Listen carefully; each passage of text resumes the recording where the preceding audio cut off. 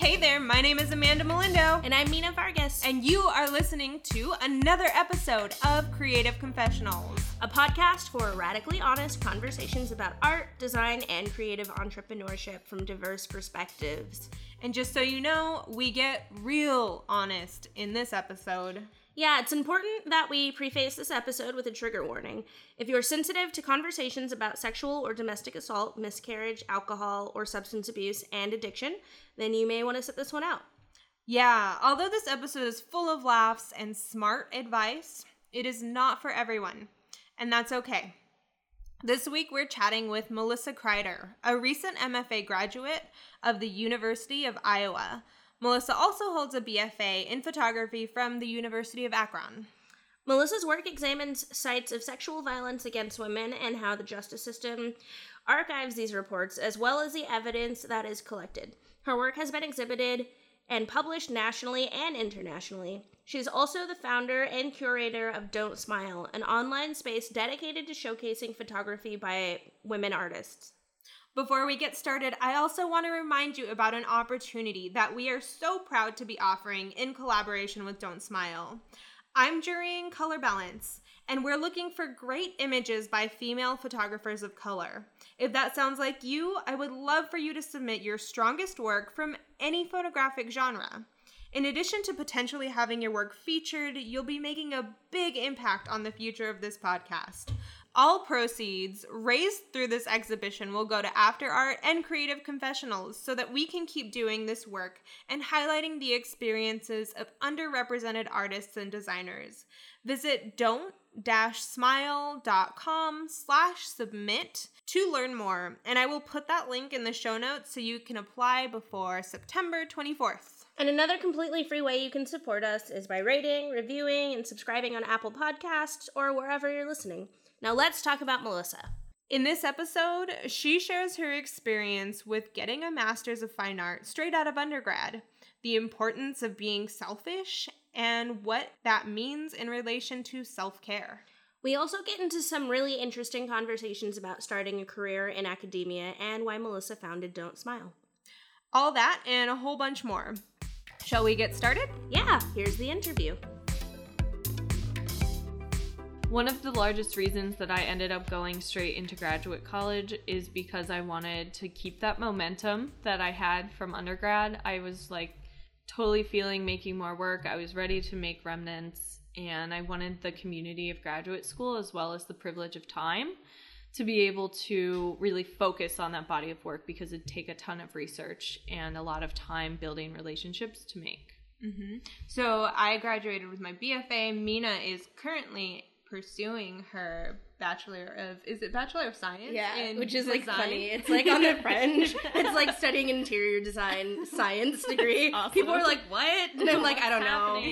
What is science? I did not make this decision. I'm just going with it. I think it's I have to take physics, so they're science. And I'm I'll take it. That's awesome, though. Yeah, so the reason why I bring that up is because neither of us have that master's experience. So what was that like? And especially, we're all the same age. You both were born hours of each other. Really? Yeah.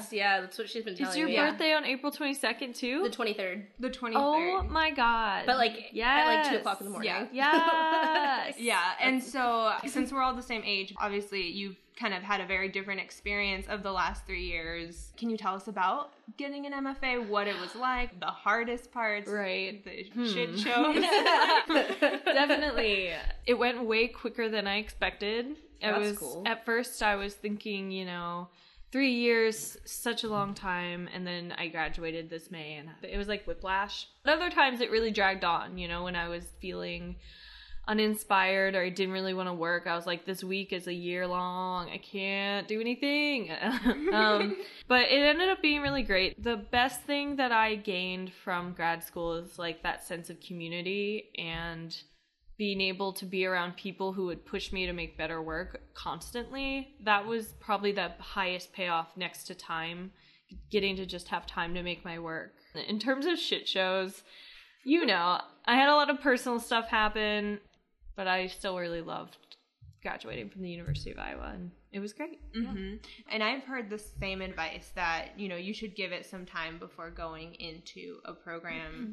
Do you think in the end, in the long run, making that decision was beneficial to you? Or, I mean, not that you can go back in time, but would you reconsider it now? Yeah, I've thought about that a lot. I do not regret going straight in. I feel pretty good about my experience and where I am now. I kicked my own ass through grad school and really just made sure I was applying to shows and stuff. So I have connections now, and I have, I'm showing, and that's really great. The weird part is that I'm 25. I have my terminal degree. No one will hire me for a professor job because I'm 25 and a lady. That's the biggest regret, is that I can't get a job. Teaching. I can get jobs, in studios and as a technician and stuff, but I really love teaching. So it's not my fault that I was born in 1993. I didn't ask for that. And it's not, I mean, if anything, you're just hyper ambitious and nobody wants to respect that. Like, so sorry, I'm young and super qualified. That's what I get really sassy about it sometimes. I'm like, sorry, I worked hard. I don't know what you want from me. I don't understand. I've also been told a couple times that one of the reasons I can't get hired as a professor, like a full-time professor, is because of the work I made is advocacy work, and they're afraid that I'll be a problem, within the department, that I'll push back or that's so fucked up. Speak up. I know. I don't know if that's true, but it seems like it could be a thing. Yeah, for sure. That makes me angry. It makes me angry too. Lately I've been so angry at academia. I'm just like, it's broken. Yeah. It won't hire me. Yeah. I don't understand. That's a really interesting thing to say, because it's something that I've considered. Both you and I make really personal but personal and social work. Totally. That is advocacy work, and it can be controversial. Yes. The project that I'm doing now, I've been concerned that, because it is such a polarizing topic, it might influence my career in some way. And I mean, technically I do work for academia. I work at the community college level. I don't work with students, but I've been very careful about how I expose pieces of it, because I don't want that backlash, because I need money. Absolutely. Yeah. I did the same thing with Remnants. I kind of waited until it was absolutely ready, and I was absolutely ready to talk about it and defend it with my life to put it out there. Because there is a niche that you get put into. It's like you're an advocate, you're loud, you're a problem or something. But that's what art should be about. Yeah, what are you even doing if it's I'm not totally in agreement. Don't worry. Is it even art? Yeah. No hate on self-portraiture at all. Self-portraiture is beautiful. It's great. I'm just not going to make self-portraits about myself. I'm not interesting enough. I don't feel the need to make another body of work about self-portraits, which is fine. I love the genre of self-portraiture, but me as a maker, I can't stop making work like this. It's funny because this podcast, we're not necessarily talking about work, but I think there was a question that I did have for you about kind of orchestrating these bigger bodies of work that do involve other people. But speaking to that, bringing other people in makes it, I think it makes your work more relatable because more people are represented in it. And two, in my own experience working with people who have experienced difficult situations on any spectrum, it's almost cathartic for them to participate and to see other people's faces. And I think, because Remnants is coming from your personal experience, it helps you to connect with people that have lived that experience. Absolutely, yeah. One of the biggest things that I didn't expect to get out of working with survivors is kind of having that camaraderie almost, or I guess that might not be the right word, having that connection of a shared traumatic experience, and seeing these women or men who are 20 or 25 years out of their assault. I'm only 6 this year, 6 years out of my assault. And so it's really uplifting for me to work with them because they're functioning, they lead happy lives. And that has been an unexpected thing to come out of making the work. So, and it's cathartic for them as well. They've never really talked about it, or they've never been given space to be represented as a survivor. And And it's bullshit that isn't okay in the art world. For sure. Yeah. Like, yeah. It doesn't make any sense. Have you been given any other feedback about, why it's been difficult for you to get a job? Don't Smile doesn't help. That's a cause too. Yeah. It stands for something. And I think, which I don't understand at all, especially right now, right? You want to stand for something because things are so screwed up right now. Yeah. And every day is a nightmare. Like, you can't write this shit. And you really can't. Like, I'm always like, oh my god, is this real? Oh god, don't even get me started. But I feel like doing that is good. Like, being vocal is good. You're not going to help anyone if you're just like supportive on your Facebook feed. Yeah. Yeah, oh my god, yeah. And so the funny thing is, too, I feel like all of these, I know ASU is taking an initiative to develop more inclusion and equity in their arts programs. They're hiring people for these positions that are supposed to be more about advocacy work. They're all about social practice and like all of this stuff, and yet they're still afraid of making too much noise. Totally. And I think there's... And afraid of people who are making too much noise. I think there's that line between, like, making social practice work, but still, like, playing by the rules. Yeah. Which is fine. Everybody's different. Everybody works to the capacity that they can as a maker. But then as an institution, they're still hiring people who are more quiet, I guess, is the word. Or fit the mold. Yeah. How do you maintain, like, stamina or drive to create work about really serious, difficult topics? How do you stay motivated? It was really easy in grad school. I had all the time in the world. It was literally my job. But it did get really heavy sometimes, because I am a survivor. So sometimes the things I would read would be horrible. And working with survivors, sometimes it would just take all of my energy to talk to them. So I would always speak with them before I photographed them, just to build a relationship. And it was just really hard to separate myself from everything I was reading. So I kind of had to learn how to have stamina. I had to like teach myself when it was too much for me to handle, and like I would take a break and go outside. And at the beginning of grad school, I was like, no breaks, no breaks, no breaks. I was really hard on myself. I'm really stupid that way, where I just push myself to work way too much and I don't take care of myself. I do that. It's so bad. It's terrible. And I get so stressed out. Then I have like a meltdown and I like break out in hives. It's like a terrible cycle. And then I just do it all over again. Yeah, and it was really affecting my mental health in grad school. So I had to get some better coping mechanisms and like actually be kind to myself and give myself breaks. That's how I keep my stamina, is like taking breaks, not beating myself up for being upset by some of the things I read. At the beginning of making the work, I was getting really upset with myself because I was like, be tougher, like get over it. You have to make this work, deal with it. And then I would drink like 2 bottles of wine and then I'd keep researching. But also, just reading the news keeps my stamina up. Like it's something new every day and no one cares. Yeah, that's what's crazy, is like the craziest headline will come out and everybody's like, all these actors and producers in the Me Too movement, nothing has happened to them. Yeah. They've just been publicly shamed. None of them are in jail. None of them lost their money. Yeah, it's fucked He's not going to jail. Up. Like, it makes me so angry every time I hear about it. Yeah. It is crazy. I'm like, I'm just gonna make more work and in the whole like Trump thing, there's so many stories of him assaulting people and no one cares. Yeah, that's what's crazy. I was just thinking about that the other day. It's so shitty that even in 2018, we're still at a point where people were like, oh, we don't want a loud woman, you know? So I hear this all the time. People still to this day are like defending Trump and they're like, well, I think he's great because he says what he thinks. And I was like, Hillary Clinton called a huge group of people deplorables and nobody liked that. Right? And I was like, fuck yeah, they are deplorable. Oh my God. And I was like, gets away with, spoke her mind. It's just amazing what he gets away with. And I'm like, it's murder, just probably. the archetypal like white man privilege, right? Yeah. There, right? On our podium of America. So yeah, that definitely keeps up my level of rage. It is hard.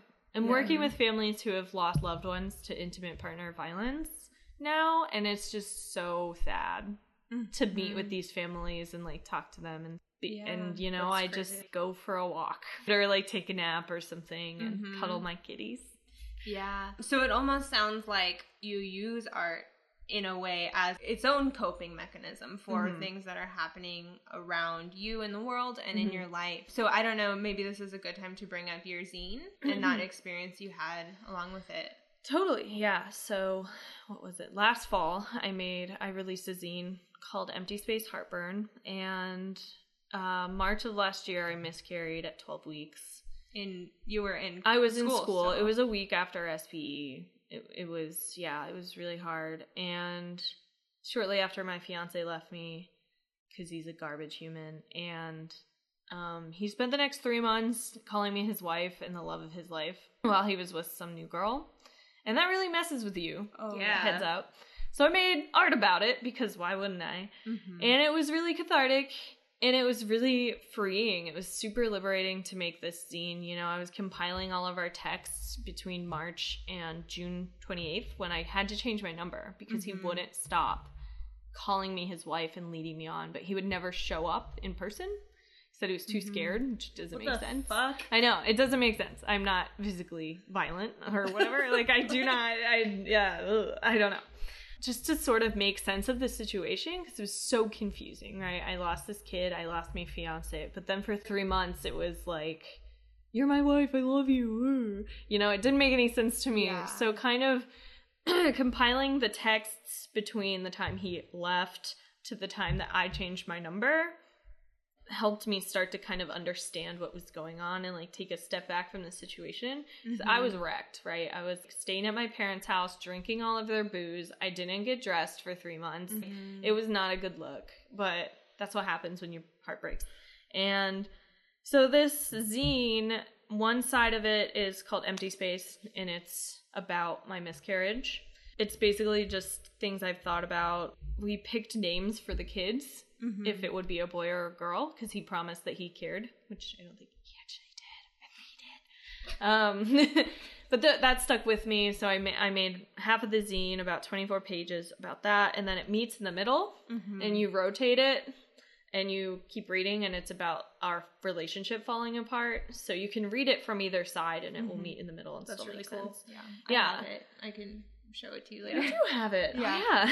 Oh, yeah. So it was just really cathartic. It also helped me realize that he had done a lot of really fucked up stuff in our relationship for years.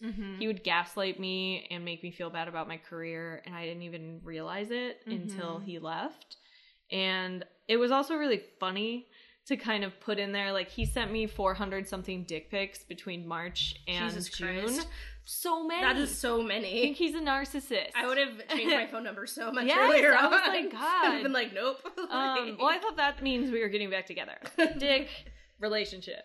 True. But, you know, I was able to put that in the zine and, like, redact it out of one of the texts because I would never publish his dick. That's really fucked up. And it would feed his narcissism. Yeah, his sociopathic narcissism. He'd be like, yes, my dick is published.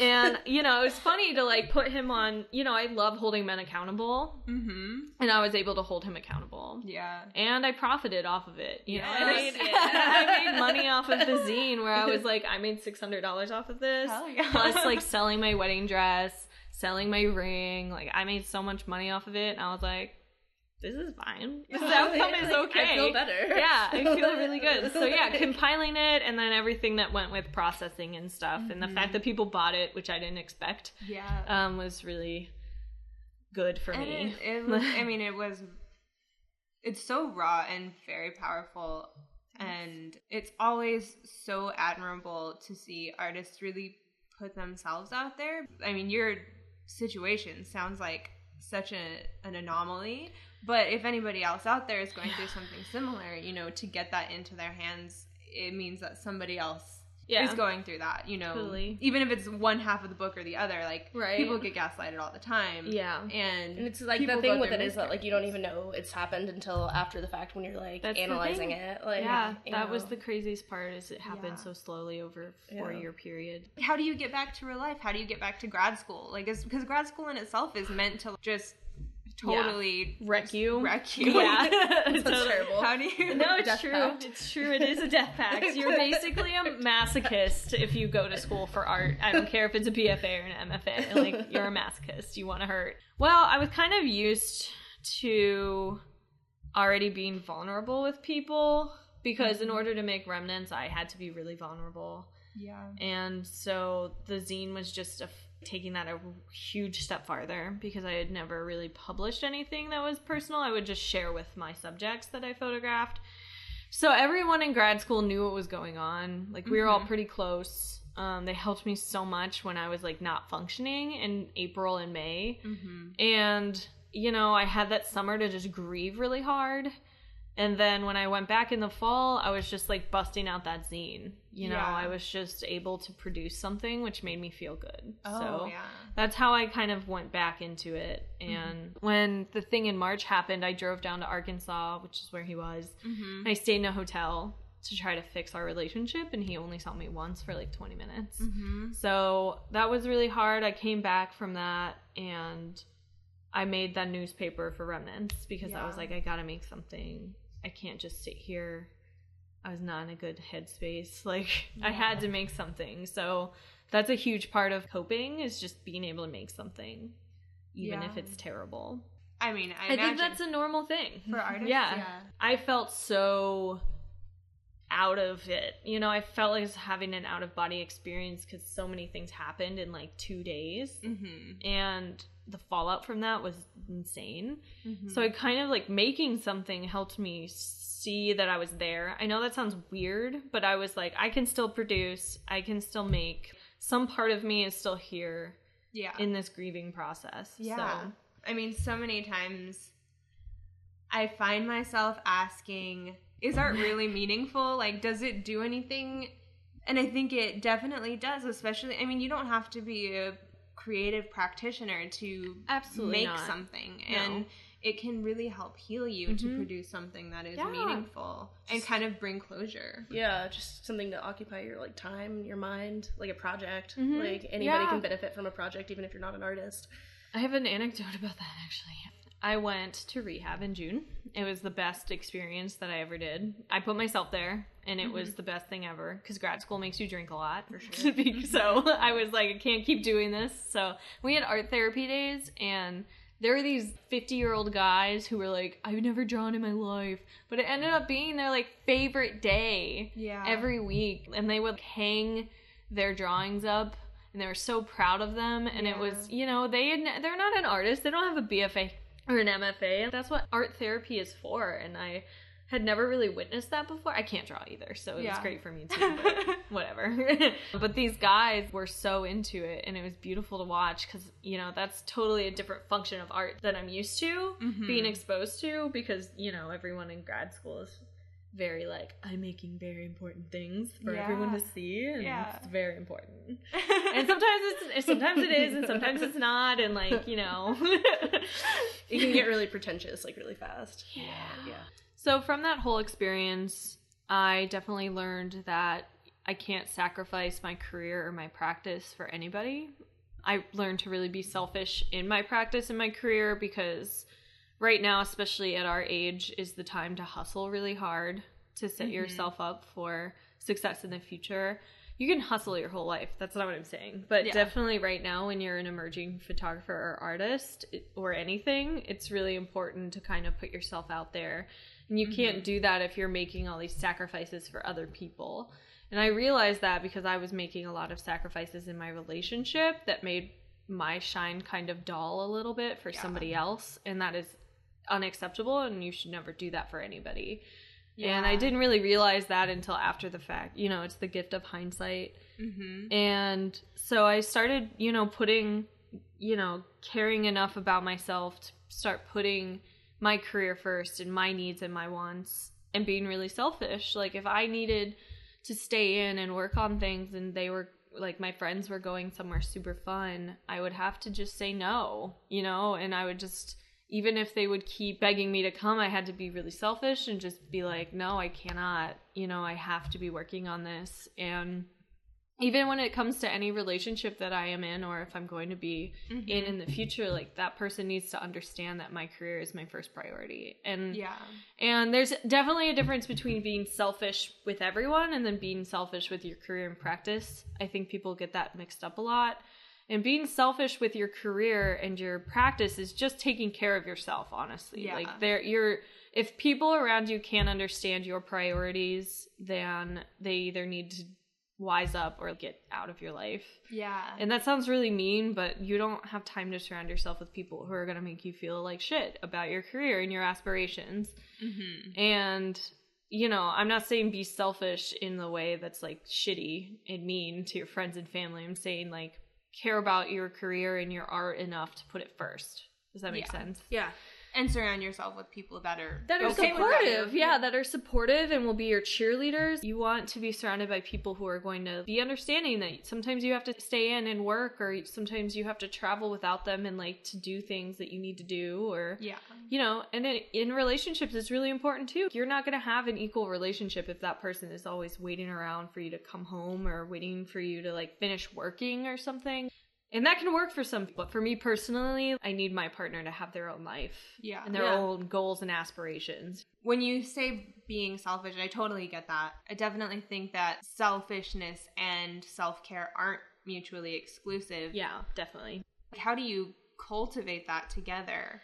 If you feel like you've found a good medium for that. Totally. You know, I was being selfish. You know, I learned to be selfish about fall of last year. Mm-hmm. And I was being selfish, but I was also not taking care of myself. Yeah. You know, I was just kind of being a jerk and being like, no, I'm going to work all the time, and that's how it is. And that was my version of being selfish. Mm-hmm. But I wasn't taking care of myself. You know, I was in a really bad mental state. I was drinking so much every single night by myself in my house while I was working.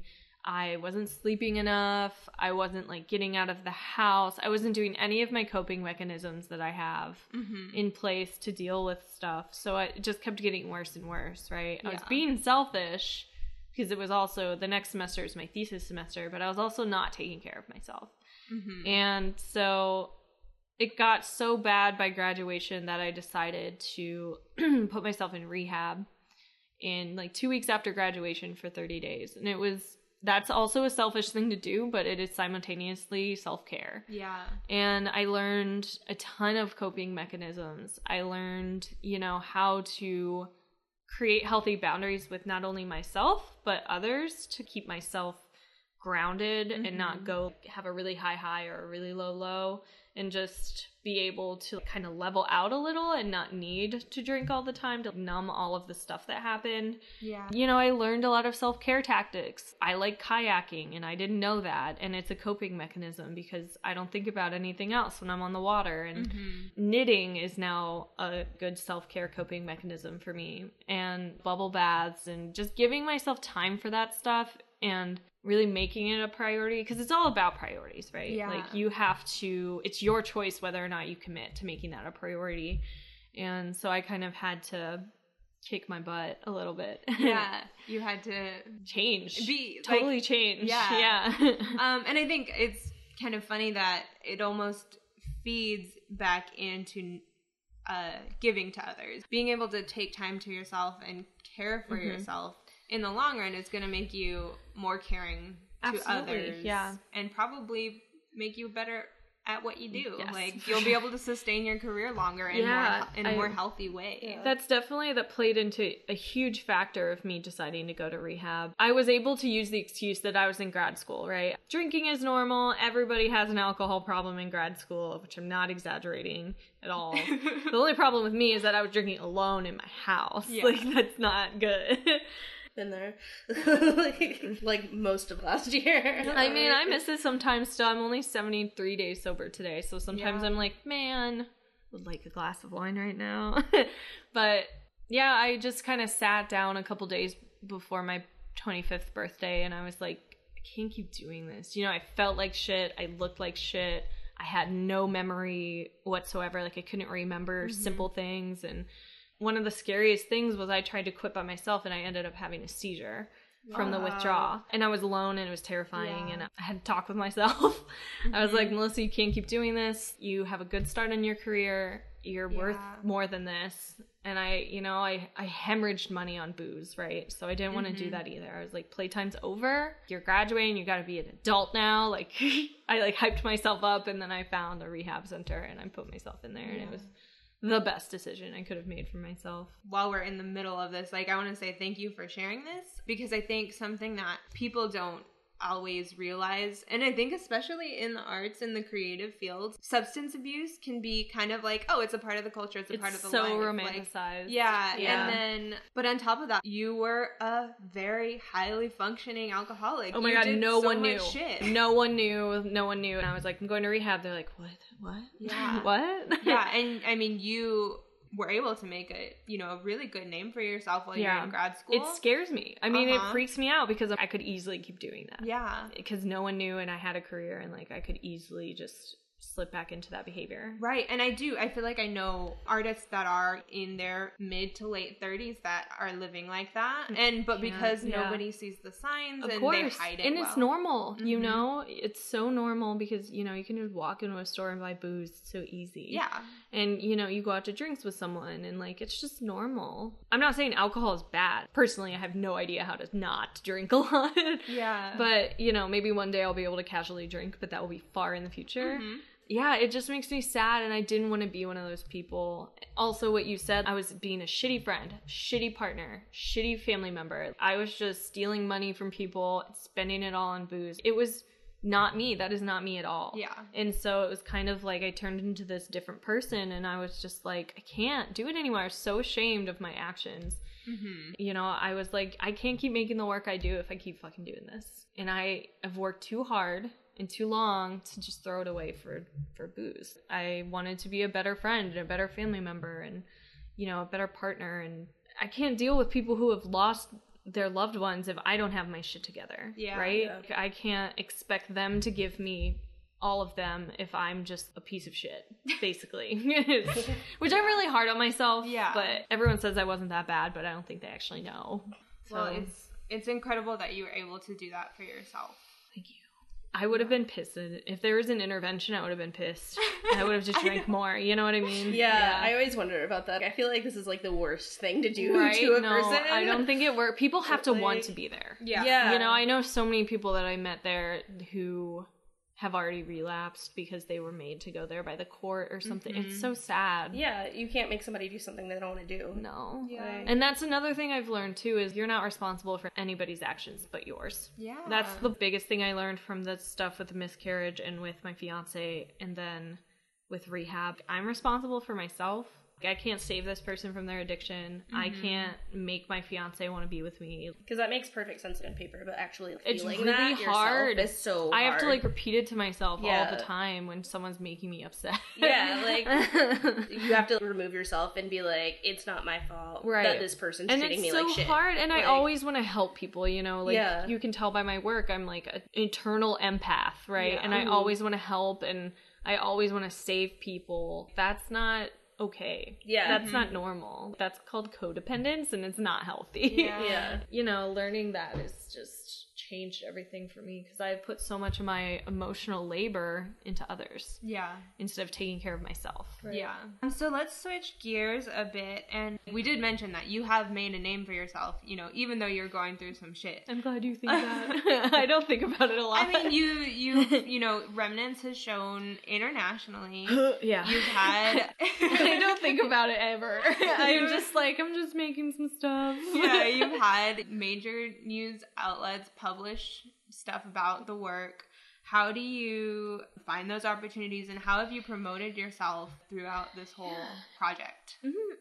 Where did I start? I just started by applying to shows, and slowly people started showing my work in grad school. I basically had zero CV before grad school. That's another thing. I had time to sit down and money to apply to shows because it's definitely a pay-to-play sort of situation. Yeah. Oh, yeah. Which we could talk about forever, but whatever. So I started applying to shows, and it started getting shown. In terms of the international shows and the news outlets, that stuff just kind of fell in my lap. I mean, would you say that it came from... Oh yeah, definitely. I didn't reach out for those opportunities, I guess is what I mean. And it definitely came from doing a lot of interviews on news outlets and things like this, and online journals and things, and definitely networking at SPE. And for those listening, SPE is the Society for Photographic Education. Yes. Their national conference. It's wonderful. But yeah, it just had to do a lot with persevering. Getting used to rejection is a big thing. I'm kind of used to people being like, we don't want your work for this show. We don't want this. We don't want that.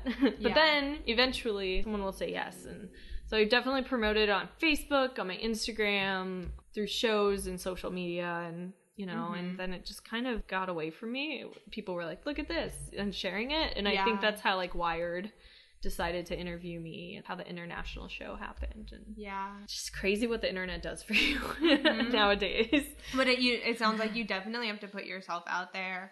And I mean, you do have to, unfortunately, make an investment to pursue that. Yeah. Which, do you have anything to say? Yeah, like, I was budgeting about $350 a month for my applying God. to shows. I can't do that now, you know, that I'm out of grad school. It was really just shotgun apply to shows. That's crazy. That is so expensive. It is so expensive. I don't think that's normal. I don't think it's normal. You know, I was just applying to whatever I could get my hands on. Yeah. Which helped a lot. I got my work in front of a lot of people. Yeah. So it wasn't necessarily bad. It's just now I'm more selective at what I apply to. I look at the jurors more. I will not pay right now more than $50 to apply to a show, because I think that's ridiculous. I don't care who your juror is. One show right now is asking for $95 because the juror is famous, and their target is students and emerging artists. And I'm like, y'all don't know your audience. Yeah. Clearly. Yeah. Even if you don't have that much money, you know, that was a super privilege that I had that during grad school, because I did get a lot of funding. But, you know, picking 4 shows a month to apply to, just do it. There are a ton of free ones on the internet. A little plug for After Art. I have created like an opportunity spreadsheet for people to organize those. And on the second page, there's actually as many call for work databases that I could find. That's such a great resource though, because so often things are kept secret of how to apply to stuff or what opportunities there are. It's very gatekeepery. Oh yeah. So I'm really glad that exists. Yeah. But I honestly, I still haven't been able to pull the trigger on submitting to one of these more pricey things. Yeah. At the most, I think I've probably spent like 10 or 15 bucks on submitting to a show. Yeah, it's expensive. I mean, it adds up so quickly. You do have to put yourself out there. Even curating your own shows and finding a pop-up space with your friends, your comrades. Yeah. It's always a good idea. And honestly, email is free. You can find somebody's website and say, hi. Yes. This is me. Yeah. I mean, from my experience, most artists are totally willing to talk to you if you just email them. Yeah. People, I know I do, get really excited when people email me and they're like, I really admire your work. Can I talk to you about it? I want to talk about your process. And I'm like, hell yeah, you can. Yeah. Let's do it. You know, most people will respond to you. That has a lot to do with networking, you know, just reaching out to people, grabbing business cards, passing them out. I know it's really hard. I used to be really shy at SPE and undergrad. I wouldn't talk to anybody, but eventually I would just ask people I admired to kind of, you know, I would either send them an email or pull them aside at SPE and introduce myself, which is terrifying, by the way. You just do it. Just do it. I don't have any advice. You just have to, like, do it. And they would look at my work. You know, they would take some time, like 15 minutes out of SPE, and just check out my portfolio, and then they would know who I was. And, you know, it's good. You get feedback, and you have that connection. So, I mean, I think that you're probably way better at networking than I am, because I avoid it. It's terrifying. I avoid it like the plague. I hate it. I honestly hate it. Yeah. So something that I think is helpful is when you have a reason to talk to them. Yes. Like, I mean, and for you, it's maybe, will you look at my portfolio? Or maybe it would be like... Don't Smile is a huge networking tool for me. Yeah. Yeah, tell us more about Don't Smile. We're celebrating the beginning of its 3rd year, so that's exciting. I didn't really look past the first year. I was sort of just, I'm going to start this thing. I'm going to do it to the best of my capacity. And I'm going to try to make a dent in the online world of who shows online women photographers. Because I've noticed, too, that the women photographers that are shown, it's not necessarily really strong work. It's not as strong as the men that get shown, who are landscape purists, and they get shown a lot, and then it seems like they're just trying to be diverse instead of including really good work. Yeah. You know, to have that cred and just kind of say, what are you talking about? We just showed blah, blah, blah. And it might not be super strong work that stands up to the men's work. Yeah. And that sounds mean somewhat, but I think there's a standard for the publications that they would usually published. Does that make sense? Like, do you think it's done, like, intentionally? Like, they picked a woman whose work is not as strong? I don't know. No, I don't think that. I think they're just picking the woman just to, like, have a woman. Like, without really going through the work. Yeah. Yeah, I don't think they're doing it to be like, women are worse photographers. Or at least I hope not. God, that would be a fucking nightmare. But I think they're just like, well, look, we're including women now. Yeah. Look, we're doing the work. Like, and they're not. Yeah. And they're not. And especially, like, some of these publications show really high caliber work, and then they show this women's work that is, like, not up to that standard. It might be good, but it's not what they usually curate into their website. Does that make sense? Yeah, it does. And something that, when you say that, makes me think about how often when people show, quote, women's work, it's always about being a woman or about womanhood. Which is great. That work has its place. Yeah, I totally support it. But it is about the experience of being female or something like that. And it's just, we have inner lives that exist that aren't motherhood or periods or you know, like, those things suck. Periods suck, and motherhood is a huge thing, and they matter. But that's not all we do as photographers. Like, it'd be cool to see some work that's like, oh, look at this cool fucking work, coincidentally a woman made it, right? Like, all the same stuff that people show that men make, like, women do it too. It's not that hard to find. Like, they're just not trying that hard. Like, they're just not trying. And it's frustrating. So that had a lot to do with Don't Smile. I was like, this is bullshit. I'm nobody, but I'm going to try my hardest to show work that is really strong, that is coincidentally made by women. Just have this platform. You know, Don't Smile cost me $15 a month to host. I might as well use that platform to do something good. You know? Yeah, totally. That's awesome. And Don't Smile is great. If you're into photography, definitely check it out. We'll give you more info on that later. But yeah, we should maybe start wrapping it up. So what advice would you give to an emerging photographer or an emerging artist, whether they are specifically female or otherwise? One of my biggest and most annoying pieces of advice is that you should just do it. And it always makes me think of that Shia LaBeouf meme of him where he's just screaming, do it. You seen it? No, I don't think so. But we'll put it in the show notes. So funny. I make my students watch it every year. In the first class, I'm like, this is the philosophy of this class. It's really funny. This is our culture. And I like hype myself up with it too. I'm like, do it. I know it sucks to do stuff sometimes and it's scary and you might be nervous, but like, just do it anyway. Just like, get over it and just fucking do it. Like, send an email, create a show, make a website. Even if you don't want anyone to see it, just making a website, doing it for yourself. There are tons of free platforms out there. You know, just do the thing. Whatever you want to do, just like do the thing. And sometimes it won't work out. I'm not saying that you're going to do the thing and it's going to be great and awesome. That's not reality, but just the act of doing it and learning to fail and succeed and problem solving to make things work will make you better. Yeah. And I mean, to that point, I find myself all the time, I always try to do it. And then I find out I didn't really want to do it in the first place. Totally. And that's okay. And that's great. It's great to learn to not want to do something, you know? Like, it's important. Well, it, like, narrows it down. Like, then you don't have to always wonder. Exactly. Yeah. You'll be like, no, I tried it. I don't like it. You know, I wanted to be a fashion photographer in high school. So I went to Italy. I took fashion photography classes. I did an internship. And I was like, you know what? I hate this. But it was fun. Yeah. It was so much fun and it was great. But, you know, it's important to find out that you don't want to do stuff. Yeah. That's not my niche. I don't want to work commercially. It's good to find that out. I'm still in Italy. What do I have to complain about? Right. Yeah, I totally relate with that. Sometimes I'm like, maybe I'll start painting. And then I'll paint. I'll be like, no.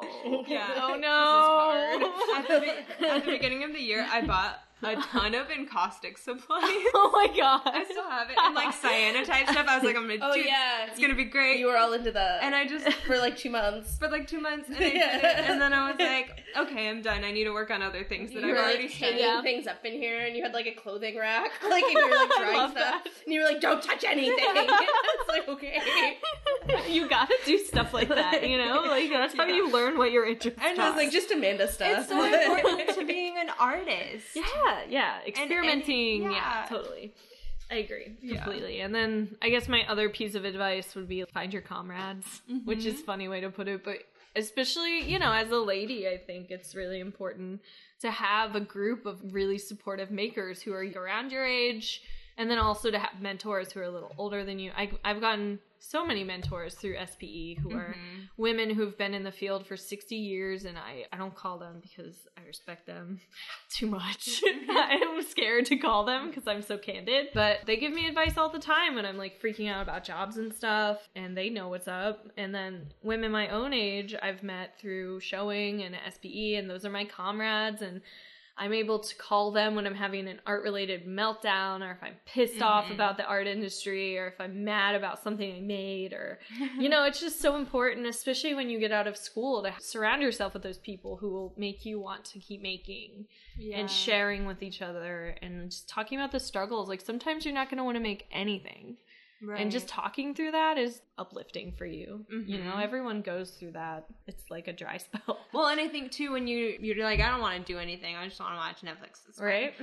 But then you get around, you go hang out with your art friends, pals, and then you're like, oh my god, you're doing such amazing shit. Right? I want to do that. I want to do amazing stuff, right? It feels super good. And some of my comrades are like states away. Yeah. And I met them at SP, and you know, that's why I know you kids don't like using the phone, but you should give them a call. Sometimes I just don't want to text that long. And you can't convey what you can in a verbal conversation. Your tone of voice. One time I was texting with one of my comrades, and I was pissed, and she's like, haha, that sucks. I'm like, no, you don't understand. So I called her, and I was like, blah, blah, blah, blah, blah. She's like, oh, I didn't understand. It was such a big deal. It really wasn't. Yeah. It was like one stupid little thing that set me off, but yeah. That's a very interesting and very easy to execute piece of advice. Just call people. Call people.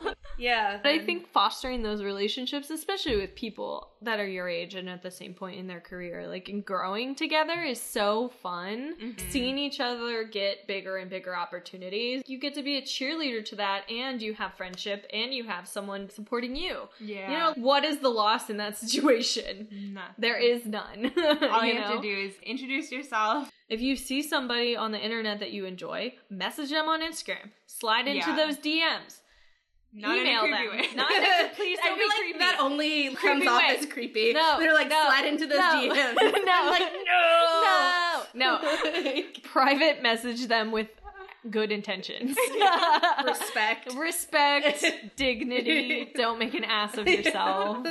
Please don't be weird. Don't be an asshole. Yeah. Email them. Yeah, that's a good point, because I think most people that are busy and trying to work their ass off to do great things, email is usually the preferred. For sure. Yeah, I will open notifications on Instagram and forget. Yeah, always. 200,000%. I do that with text even. Same. Plus, if you make friends across the United States, when you drive around, you have a place to crash. Oh, yeah. Yes, we did that kind of. Yeah. We need more friends. We need more friends. I mean, I don't have a ton of friends, but, you know. But keep the ones you have close. Yeah, absolutely. And it's just important. I thrive a lot off of community, personally, you know. That's just me. Some people like to isolate themselves, and I don't. That's fine. Yeah. Do you have any specific advice that somebody's given you that you wish you had gotten earlier? Something you've learned down the line that you wish you had known sooner? Yeah, I guess I didn't realize networking was so important. Because I would have started way earlier. In like an undergrad instead of starting in graduate school with Don't Smile. I wish I would have known better. It almost worked out because I was a totally different person in grad school. Like, I had cracked down a lot more. I was much more focused and much more mature. But yeah, I just wish I would have actually believed how important networking is. Because at first, you know, I was like, okay, I get it, whatever. And then I actually started networking and stuff started happening. And I was like, oh, they were right. I didn't know. So I guess, you know, it's simple, but, and also just keep your head down and make your work is a really good advice that I got at the beginning of grad school. Whenever people are like, that's impossible, because I have big plans for Don't Smile that I don't want to talk about in case they don't work. But, you know, people are like, that's too big of an idea. That's impossible. You can't do that. People have said that to me about stuff I want to do with Don't Smile, and I'm like, fuck you, like, I'm gonna do it. That makes me want to do it more. Yeah, oh my actually, because I'm that kind of person where I'm like, oh, really? like watch me. Yeah. Nothing I'm so petty. I'm motivates me better than, like, spite. Like, don't tell me to do something, I'm gonna do it 10 times as hard. That's the problem. Now I'm gonna do it just to piss you off. Exactly. I don't even want to do it anymore. Look at me now, bitch. Yeah. Like, no, what I it's did. really funny. Yeah, but, you know, just, like, do it. Like, keep your head down and do what you can to make it work. I just did a Shia LaBeouf and a Tim Gunn in the same. I said make it work and just Hell yeah.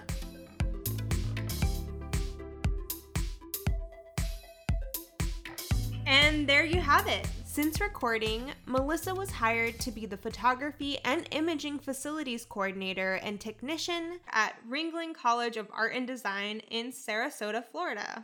Ew, Florida. Godspeed. Good for her.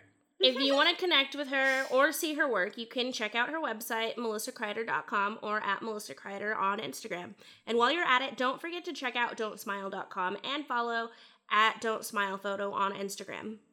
We'll link all that goodness in the show notes. And if you're a female photographer of color, please consider submitting your work to Color Balance.